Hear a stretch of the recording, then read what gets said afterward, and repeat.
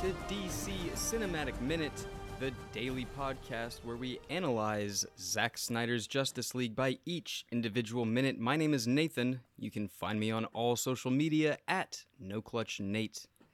And my name is Mark. You can find me on all social media at Mark Meadows. And I'm Cass, and I am one of the executive producers on Geek by Night, which is a fictional audio drama about a group of friends who become superheroes. And it is a fantastic show. Thank you. I love that, not just saying that because I'm in the network or whatever, but that is honestly a fantastic show. Thank you. Start to finish. And I never listened to the original iteration of that show, but I listened to the newest, the current run of it, and it's phenomenal. So congratulations on all the things you do there. Thanks. I haven't listened to the original either, so don't feel bad. Well, thanks for joining us once again. We are back here today for minute number 129. I blanked right there. That was the numbers are hard to keep up with, and I'm looking at it. I'm sorry, I'm looking. It's like as you climb higher and higher up the numbers. I don't know if you had this with Lord of the Rings minute, Cass, but over time these numbers they start not to make sense anymore. Yeah, you hit number 200 and you're like, why am I still doing this? So for today, this one's going to start out with the U.S. Northcom team quarantining the Gotham, or the area, the tunnel project. Sorry, the Metropolis Tunnel Project. They're going to start quarantining it off, and the minute's going to end with Steppenwolf debriefing DeSaad on his latest discovery. So it's a really cool pacing we've had this week with the scene changes with this minute. We kind of get, it's kind of like split evenly down. I guess for yesterday's minute we got only Steppenwolf and a vision, but everything else is kind of like you get half of the Justice League and you get half of Steppenwolf's story that's going on. Very, very much in the style of like how you would read a comic book panel, I think. Mm-hmm. Yeah, absolutely. So I wrote on the notes here that it is U.S. Northcom that is here doing the quarantine with the Star Labs employees. At first I couldn't tell if it was U.S. Northcom or the OSI, which we had been introduced to earlier in the film when they were investigating for the mother box that Silas Stone was keeping. And so the OSI was the Air Force Office of Special Investigations. They are now investigating xenoscience and all the stuff that Star Labs is up to. And then U.S. Northcom, of course, is the division that what is his name?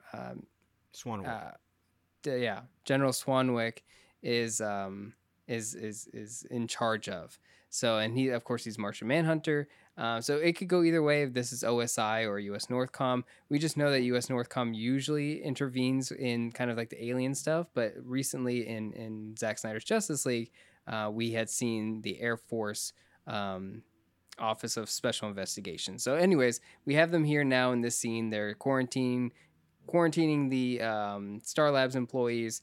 And of course, they're talking to Silas Stone, and he gives that kind of like that great quip of that he's the one that wrote the quarantine instructions for alien interaction.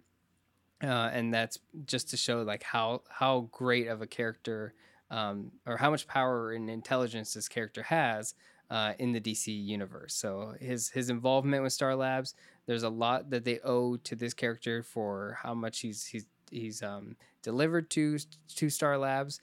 But something that I really liked in this moment here was that, you have Star Labs in this quarantine, and then as we do this big establishing shot of it, there's this kind of mountainous ridge that's here that the Justice League are standing on, and it kind of gives that Greek god they're overlooking from Mount Olympus a little bit. And so, guys, I know you may not be a fan as much of the god allegory stuff, but it kind of has a little bit of that where we show our Justice League and they're staring off at this battle that they just escaped, but it delivers like exposition to where the team is in relation to the battle that they just ended. But them looking down, it kind of has like that, oh, like, just It really does. the powerful Justice League looking down on humans. That I think Go for it. I think that's like I think that's my problem with this take, like in a nutshell, is like they're like nearby, but they're removed from like the people, I guess. And so like to me, like my ideal Justice League is like, I know they literally have like a satellite in space where they like chill out and that's like their headquarters, and it's like that's as Yeah. removed as you can get. But like to me, I think the I don't know. I like like I subscribe to like the Avengers model where it's just Yeah. like we have a building in New York City and we're just Yeah. like we're like among the people instead of like the Hall of Justice, Justice Yeah, League, yeah, where yeah, they yeah. do have the news channel. And Mhm. what was his name? Oh gosh, what was it? What's his name? Mark Carson Carr? No. Oh, yeah. The news guy from Justice League. Yeah, can't remember his I name, totally but- blank on his name, but he's the one who spilled the beans on Lois Lane, right? About being involved with Kal-El and writing the story. Is that the character you're talking about? I think I don't know. Glenn Woodburn, right? Oh no. Okay. There's in Justice League Animated. There's like There's the newscaster guy that does like all the. And then there's You're talking also about- Cat Grant, that's also in Supergirl. There's Cat Grant. There's Cat Grant. There's But like there was one that was, anyway, it doesn't matter. There was one specifically for Justice League Just that too like many he was like newscasters. Justice League newscaster guy. Yeah. Yeah. But so like you like them to be, involved in stuff, Yeah. rather than just being this outside force. Yeah. Like I like them mingling a little more. Yeah, I understand Mhm. that. I get it. I think that's like what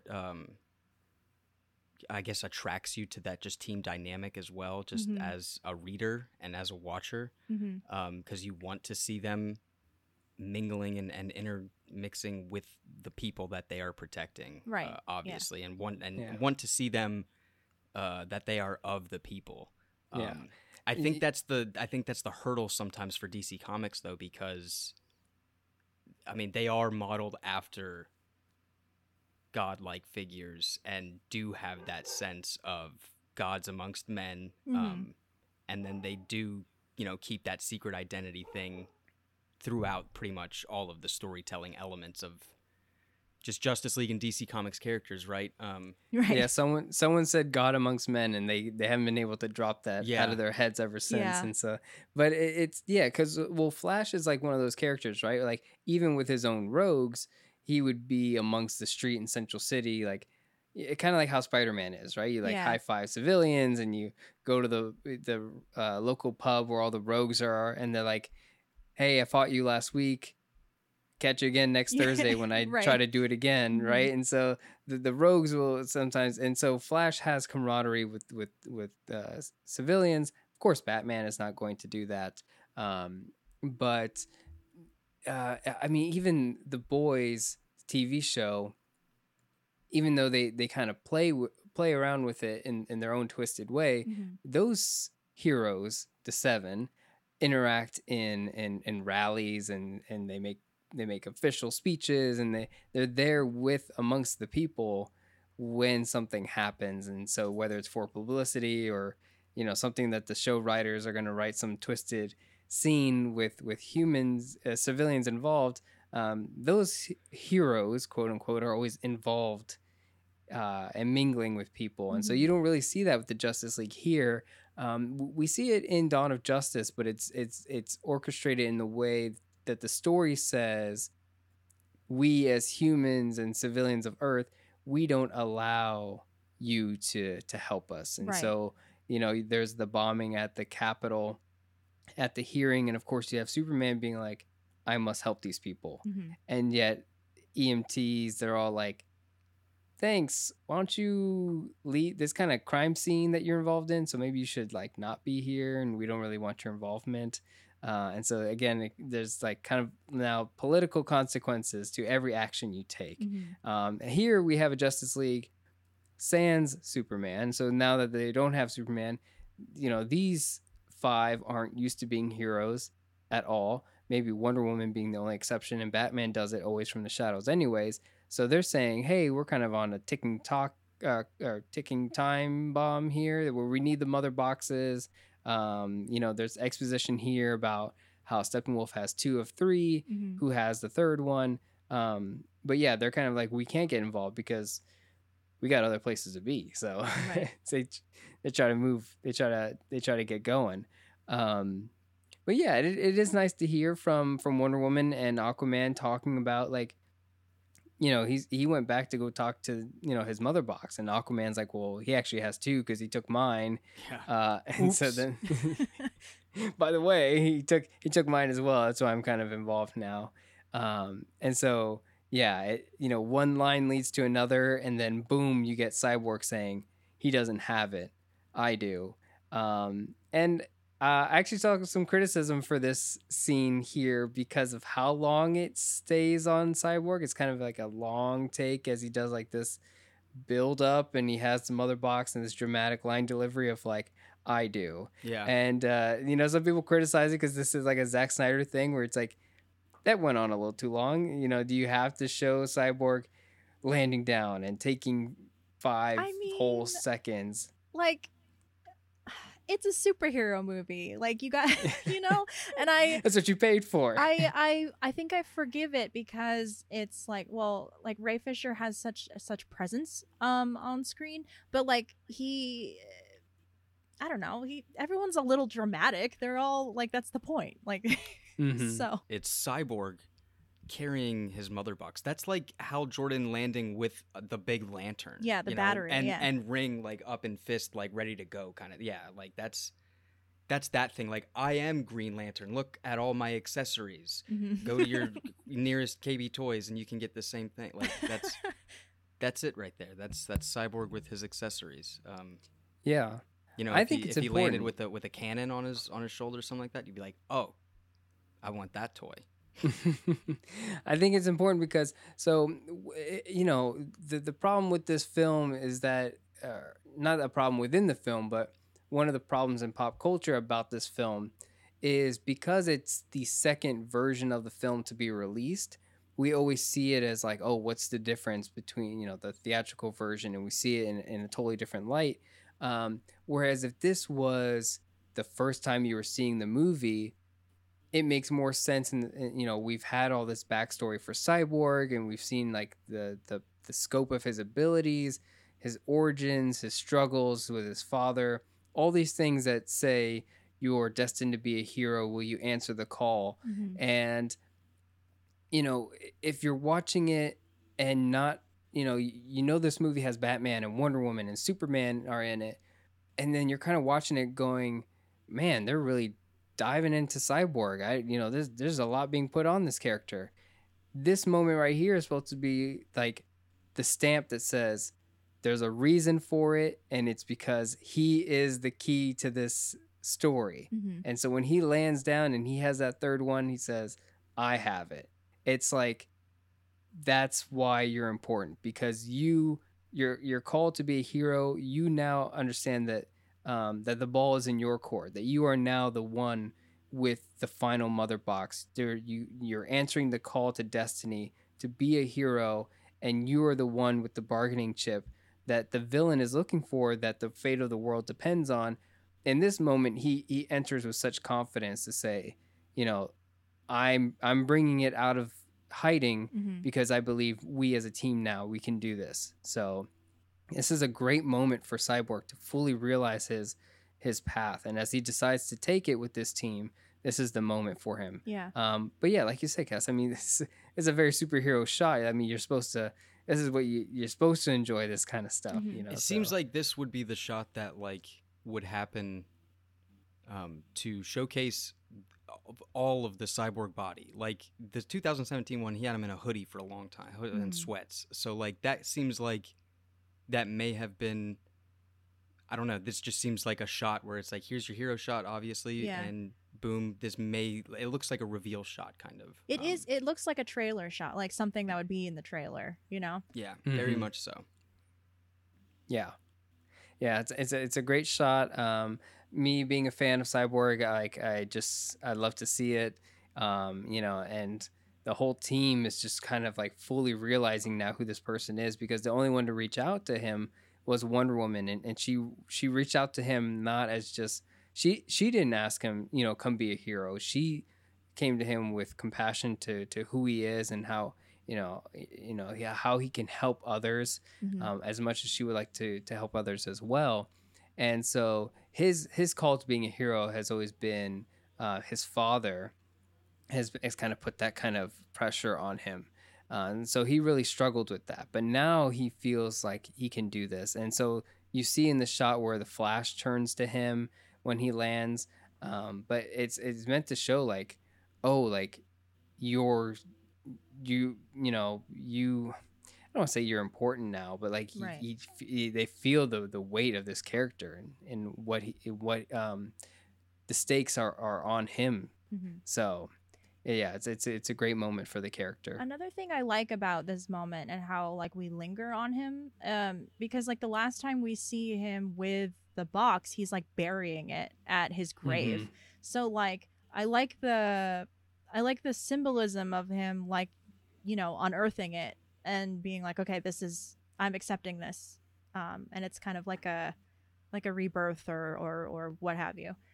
So it just makes sense for him. Yeah. Also, like finding purpose as well. Like, you have this thing, especially like a dude that like has this treasure box that doesn't know what it is, and it's just weird and technical, and it pulsating, just a weird alien thing. And then all of a sudden more alien stuff is happening that's not Superman. And yeah, it's really just like like what help me with this, like I don't know what I do now. It's like I think we're building a trust thing, right? This is obviously like a big deal now, like oh snap. But also like I think that's when I was going back to talking about how the mother boxes were communicating, sharing the vision, and Cyborg caught wind of that vision,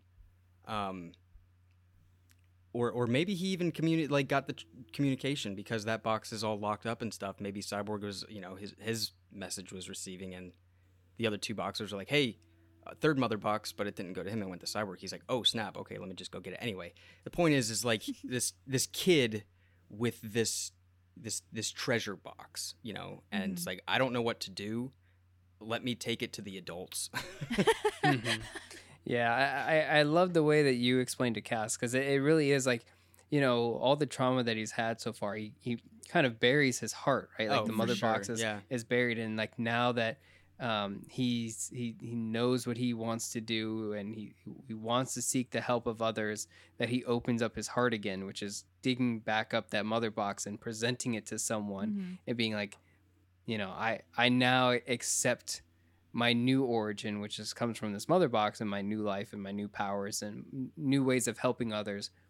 Here's my heart, let's work together. And so like that opening up is so important, just like on an emotional level. So Nate, you mentioned the communication from the mother boxes, so I think that's a great way to segue into a little bit of what our next scene is going to be. We don't get much of it because tomorrow, Friday, we'll talk more all about it. But yes, we come back to Prozornov once more. I thought this scene was going to continue from the Vision, but they actually put the Justice League scene in before. So we cut back to Steppenwolf and Prozornov. We just got done with the revelation of his vision from the mother boxes. So we see in a really cool way this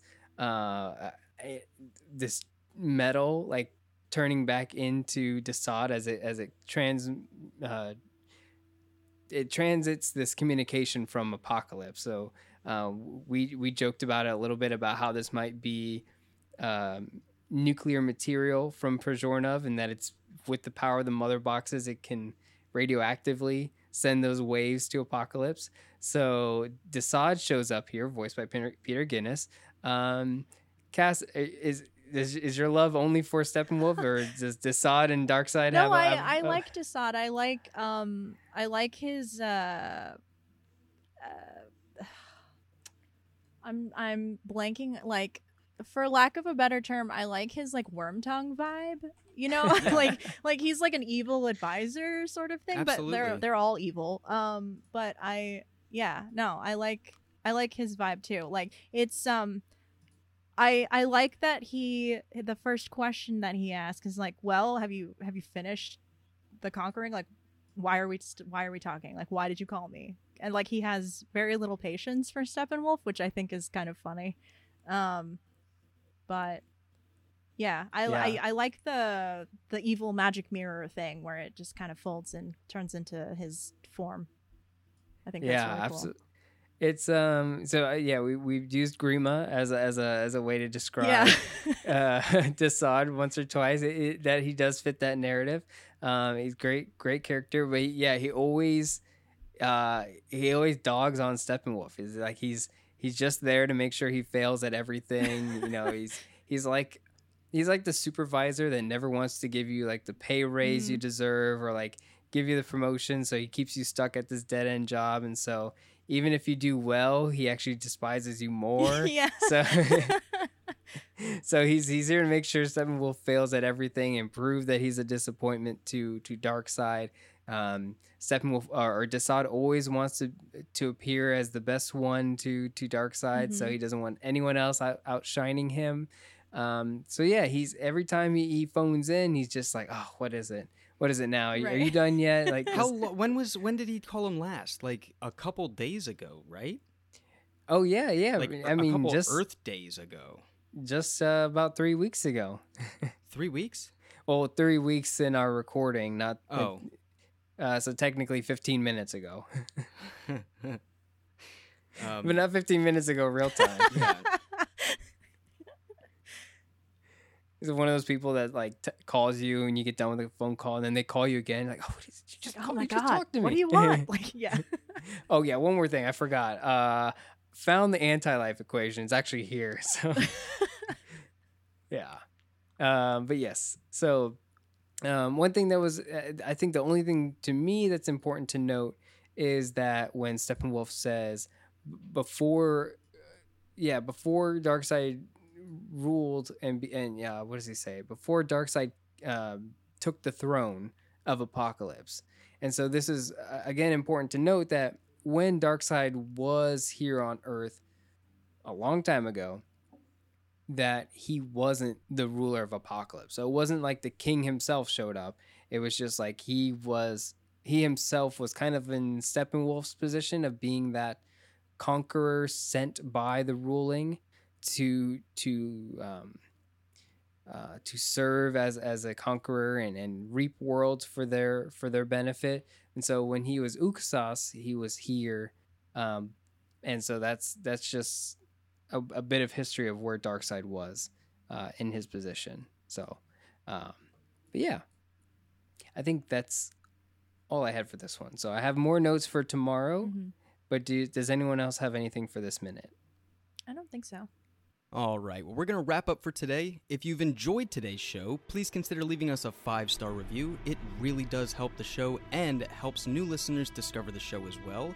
If you'd like to join in on the conversation, you can find us on Twitter at DCEU Minute. And if you'd like bonus content, we have a Patreon for just $3 with tons of other podcasts to listen to. Thank you so much for listening, and we'll catch you here next time on DC Cinematic Minute.